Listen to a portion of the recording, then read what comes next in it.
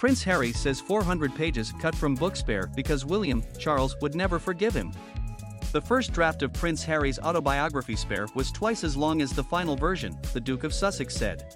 Before we get into it, please subscribe to our channel if you enjoy our content. We really appreciate the support. Thank you. Prince Harry said this week that the original draft of his memoir Spare was 800 pages long and included sensitive details about interactions mainly with his brother Prince William and his father King Charles III that he later cut out.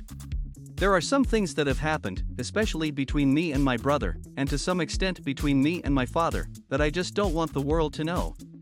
Because I don't think they would ever forgive me, Harry said in an interview with The Telegraph. Spare, which was released on Tuesday, included several explosive claims about the royal family, most notably that William once physically attacked him during a heated argument between the brothers at Harry's Nottingham cottage. The first draft was different. It was 800 pages, and now it's down to 400 pages. It could have been 2 books, put it that way.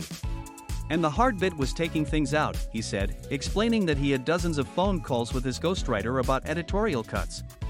Harry insisted that his book is not about trying to collapse the monarchy, this is about trying to save them from themselves, adding he knows he will get crucified by numerous people saying that. The Duke of Sussex said he also felt concerned for his nephews and niece Princes George and Louis and Princess Charlotte because they would face the same heir/spare dynamic he and his older brother were forced to reckon with.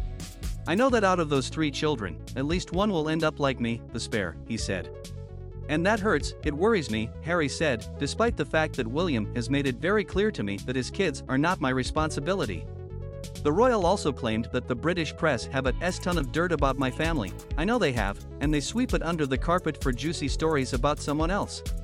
Harry told The Telegraph that he genuinely wants his brother and father back in his life, but called on them to apologize for their treatment of his wife, Meghan Markle. You know what you did, and I now know why you did it, he said in the interview. And you've been caught out, so just come clean and then we could all move on.